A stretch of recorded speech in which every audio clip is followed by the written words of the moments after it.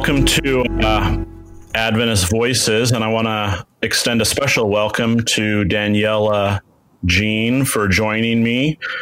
She is the CEO of Arts at Work. She works in risk management at the city of North Miami. She has received awards from the Haitian American Chamber of Commerce. She's been on the executive board for Florida Conference. She won a 2019 Women of Worth Award and many other things. So I'm really excited to converse with you about all the things that you're doing, including the book that you have written. So welcome. Thank you. So I met you at the Adventist for Social Justice Conference in Atlanta, and I just wanted to kind of get to know you better and share your interests with the Spectrum community by asking you what brought you to that conference.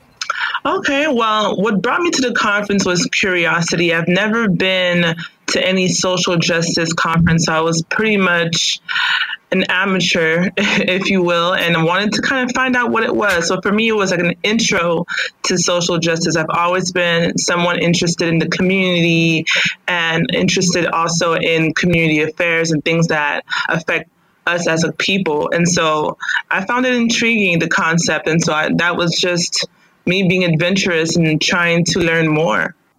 That's great. So some of the work that you do connects with Adventist churches, and I saw that you recently spoke at the South Atlantic Conference Young Adult Seminar. So you're active in Adventist circles. Can you talk a little bit about your connection to Adventism? Did you grow up Adventist?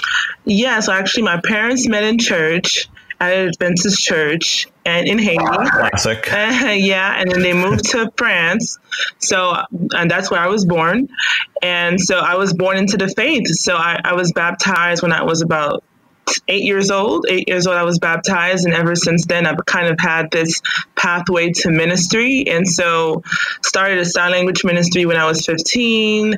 Did a lot of work with the Florida Conference. With that, I sat on the executive committee for the Florida Conference for 3 years. So I've been immersed basically in Adventism for all my life. So it's a lifestyle for me. Can you talk a little bit about, for folks who haven't grown up like me in the Haitian Adventist community, what's that like? It's fun. Obviously, it adds a little bit more flavor. You have the culture and the language. So I grew up speaking French and learned Haitian Creole when I got to Miami. So obviously you're speaking in your parents, your native tongue. So it's a different element. But I did grow up in a very conservative Adventist home. However, just being Haitian and that culture definitely was infused into my faith. So there was never a dull moment. I guess you can put it that way. That's great. Can you talk a little bit about what it was like coming to America and sort of navigating that experience? Sure. So definitely a culture shock, having to learn English as my second language. So definitely a culture shock, and American culture and obviously European culture is totally different. But I do find that we went back to France last year, actually, for the first time since we got to the States. And American Adventism is more free than European Adventism. And so the freedom in worship, just the different various styles of worship that you find here in America is totally, we are definitely blessed to have a variety of ways to worship. And so for me, growing up Adventist here in South Florida, and then going back to France and experiencing that as an adult, it was definitely different. But since I basically grew up here, I consider myself an American, Haitian American. Yeah. Great. Well, can you can you give me a specific example of that freedom that you're talking about? Right. For example, South Florida is a good example of that, where there are so many different cultures represented here. And as I mentioned before, when you worship Christ, your culture plays a big part in that. And so you can go to a church here where it's traditional hymns, and you can go to a church which is more contemporary. You can find that in whatever style of worship that you feel more comfortable or more free in, there's variety. And when we went back, it was so traditional. Only hymns, the French hymns from the hymnal that we grew up with, it was just very traditional. And so because we believe that American culture is more secular than European culture, but European culture is very secular. And so the Adventist church is basically preserved in its purest form in France. So yeah, definitely. That was the experience that I had when we visited. So here in the States, you have so much variety.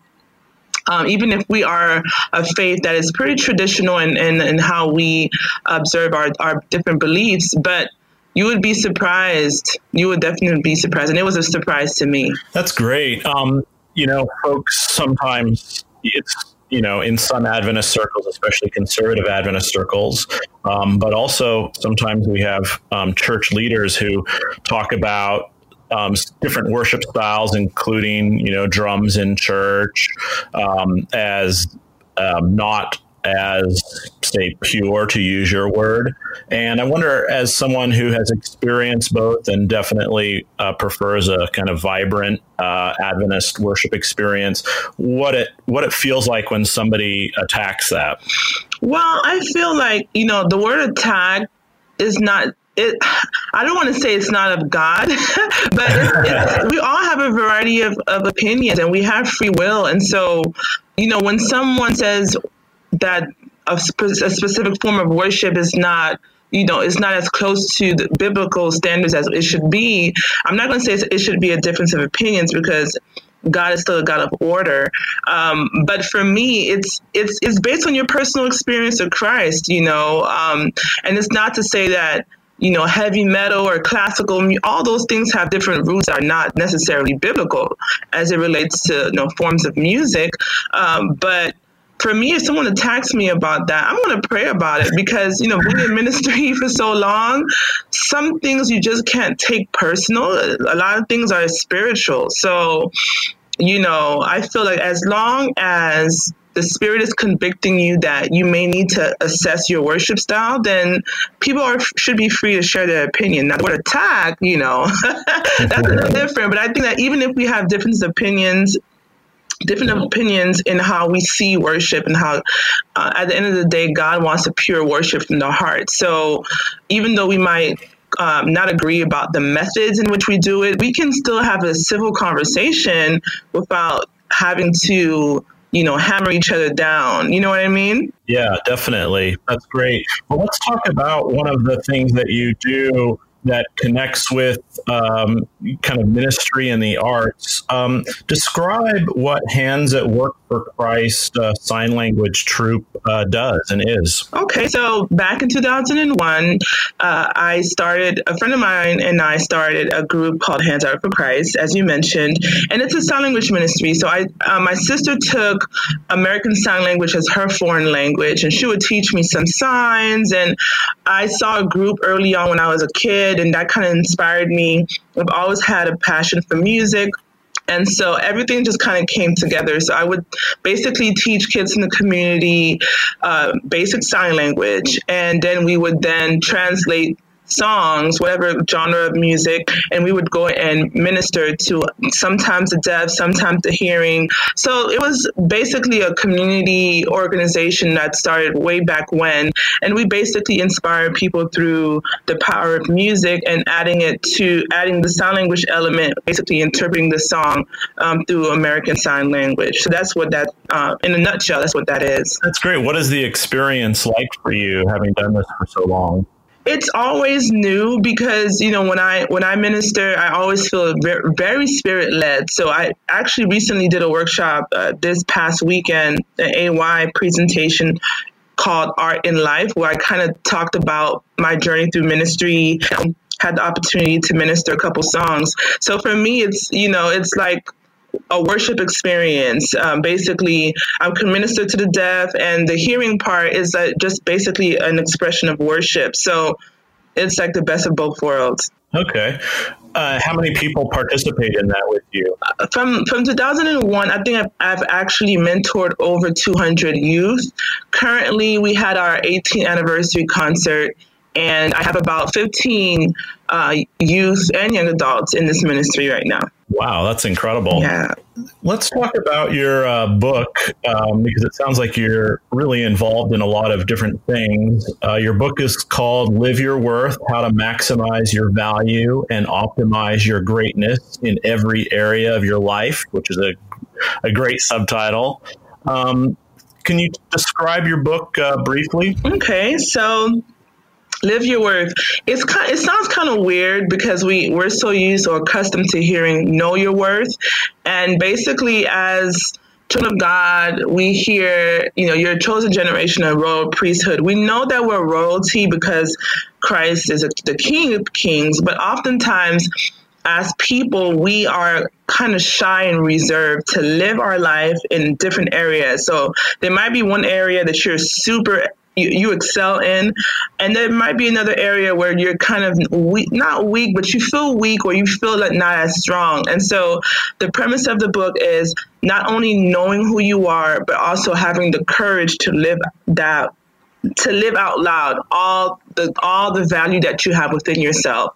And so it's kind of a journey through self-worth, self-esteem, or like I like to call it God-esteem and Godfidence, seeing yourself through the lens that how Christ sees you, and knowing that you can do all things through Christ. That's great. What led you to writing this book? My biggest inspiration was just my journey through self-esteem and building my confidence in Christ.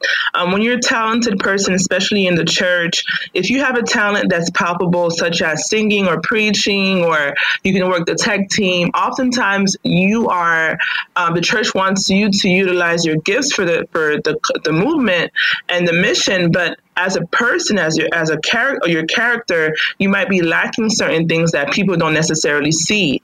And so for me, I talk about my journey through self-esteem, my experience with growing up on emotional abuse, and some stints of depression that I've had. So it's basically that other side of a talented person, quote unquote. You're gifted as a person in your talents, but there's a lot of things within yourself that no one sees and that are lacking or that are deficient. But because you are talented, oftentimes those things are overlooked. So it was basically the people know the public side of me and knowing that, Daniela is so talented, she's gifted, she's anointed, but they didn't know the other side of all the other struggles that I had and that I camouflaged pretty well. So do you talk about some of those struggles in the book? I do talk about most of those struggles in the book, definitely, yes.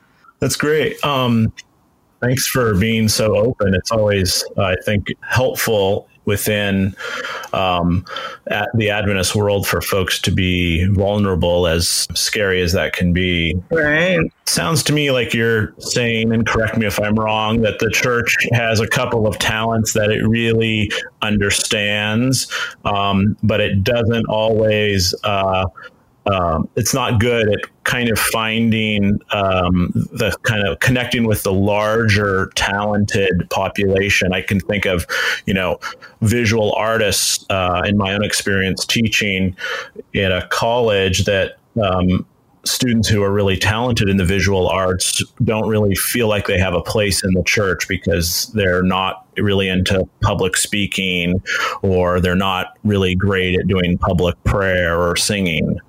So that's an example. I'm just curious about your experience. Yes, I definitely agree with that. And, some gifts are visible and therefore, they're more understood, like you mentioned, kind of. But being a creative person, oftentimes it feels like, my creativity is not as appreciated by the church as it should be. So some ideas, whether if it's an idea that's not so conforming or whatnot, it's shunned, and so there's a lot of things that about me that I can sing, I can preach, I can more than likely pray, but there's so many other talents that I have that I'm not really sure the church is ready to receive them because they're so not the norm. And so what happens, well, not to me per se, but I know that a lot of people just take their gifts to the world, where as these particular giftings can be used in the church to reach the masses or reach a demographics of people that maybe the church has not yet been able to reach. So at my church, we have, for example, in art therapy, well, we have a local artist. She's an artist, and she basically has a therapy session through art. And so there's a lot of methods that we could use through people's giftings, and we haven't yet figured out how we can. Like, I love to write. Writing comes so easy to me, but some churches don't have a newspaper or a blog or something like that where people can express their creativity and reach souls. Yeah, that's great. Can you talk a little bit about your nonprofit Arts at Work? Yeah, so Arts at Work kind of was a spinoff from Hands at Work for Christ.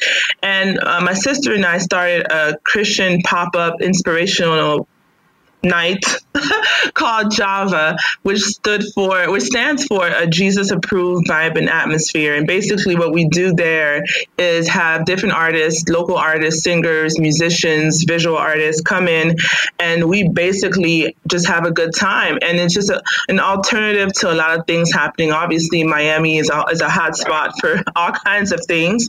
And so I kind of brought everything together, the poetry night, Hands at Work for Christ, the writing part, and just basically servicing the community and having a place where artists can express themselves. And it's inspirational. It's Christ based. So this is year 3, and we're looking to expand it. Obviously, working an 8 to 5, and then having all kind of ministry responsibilities. I'm a young adult leader at my church. So there's so many things that I'm doing all at once.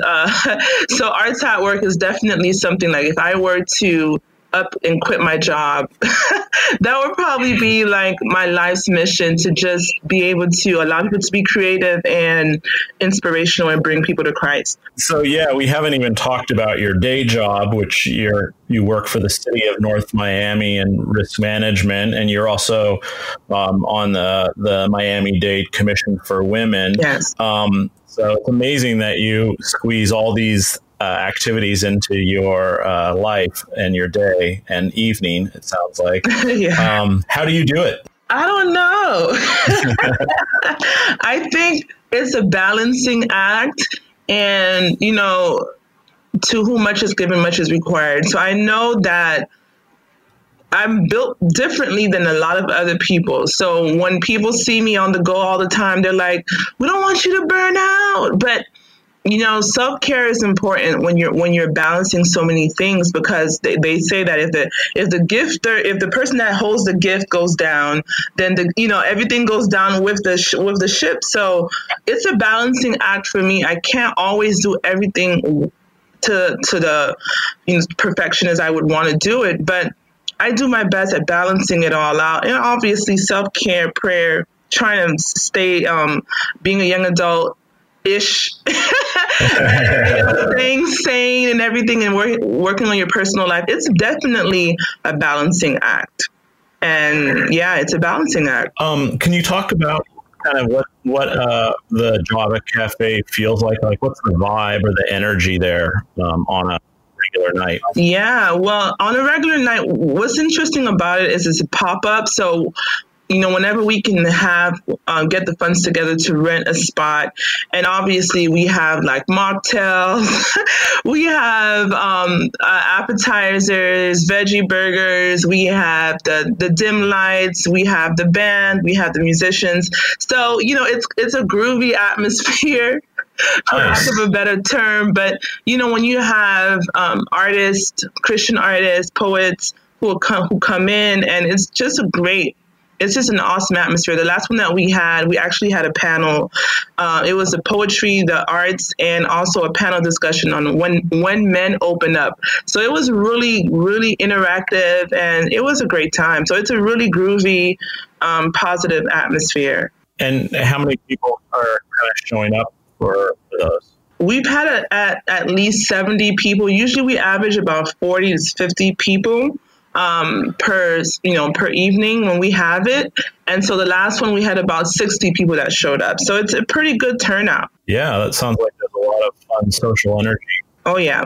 So do you get energy from being around people, or is that draining for you? I'm quote unquote an introvert.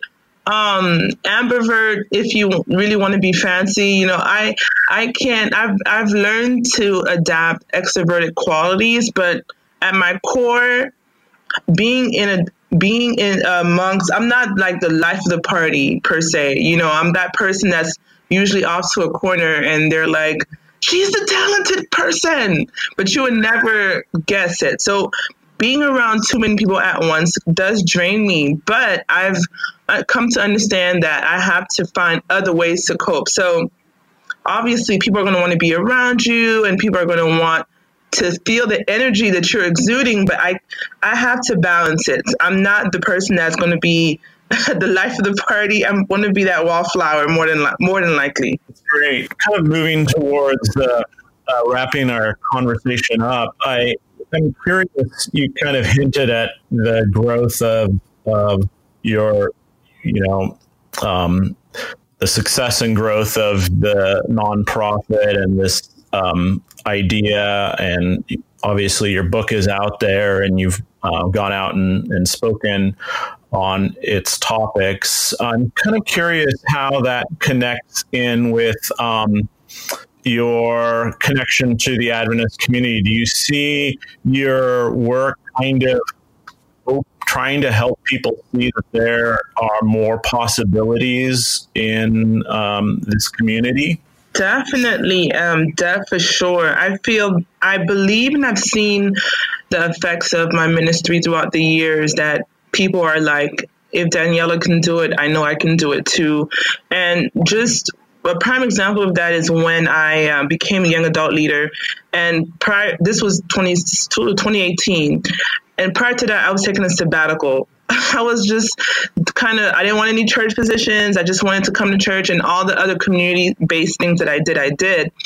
Until they were like, Daniela, you've been doing all this community stuff, come and see if you can be the young adult leader. And I was like, I don't really want to do it. But I said, okay, I want to do it. And we went from having about 20 young adults to 100, and in a matter of 12 months. And from that, so many people have been able to kind of deeper connect themselves within the church and start different ministries and start small groups. So I would definitely say that I've seen how my ministry and just my life has kind of like ignited a lot of people to kind of cling to Christ a little bit more. And, the whole Advent message to really kind of hone in their faith. So yes, I've seen that. And my goal is always to lead people to Christ. I hope I'm a good example. Well, you just never know these things until you see, people bearing fruit. Maybe it's through my vine, I don't know, and I'm the ultimate vine and whatnot, and the ultimate vine is Christ. But, at the end of the day, I have seen how people are still energized about coming to church because they feel more of a sense of community. That's great. Can you say there's somebody out there listening to this? This will be my last question. And they're sort of, maybe where you were at a little while ago, kind of doing stuff that inspires them outside of Adventism, and then just sort of coming to church and maybe they have some creative ideas. They just don't know how to implement it. What advice would you give that person? I would say, number one, don't give up. It's easier said than done, but it's definitely doable.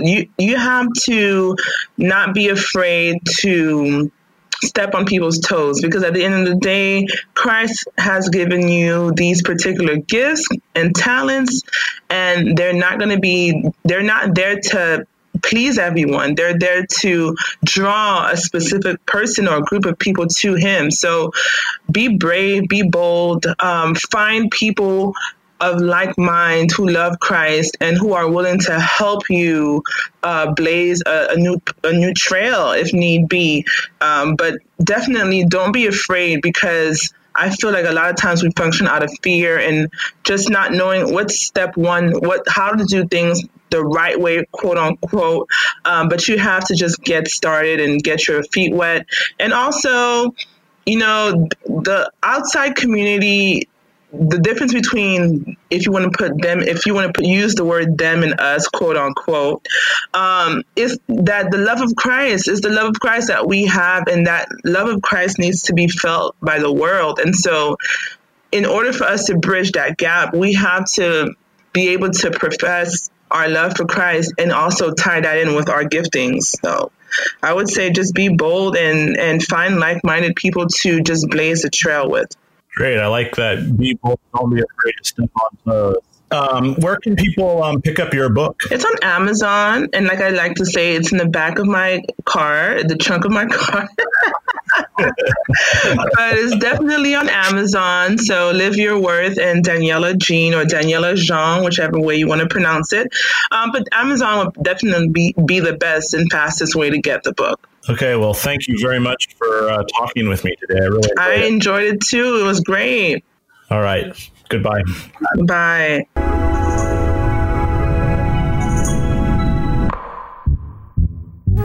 Yes, I knew Sister White.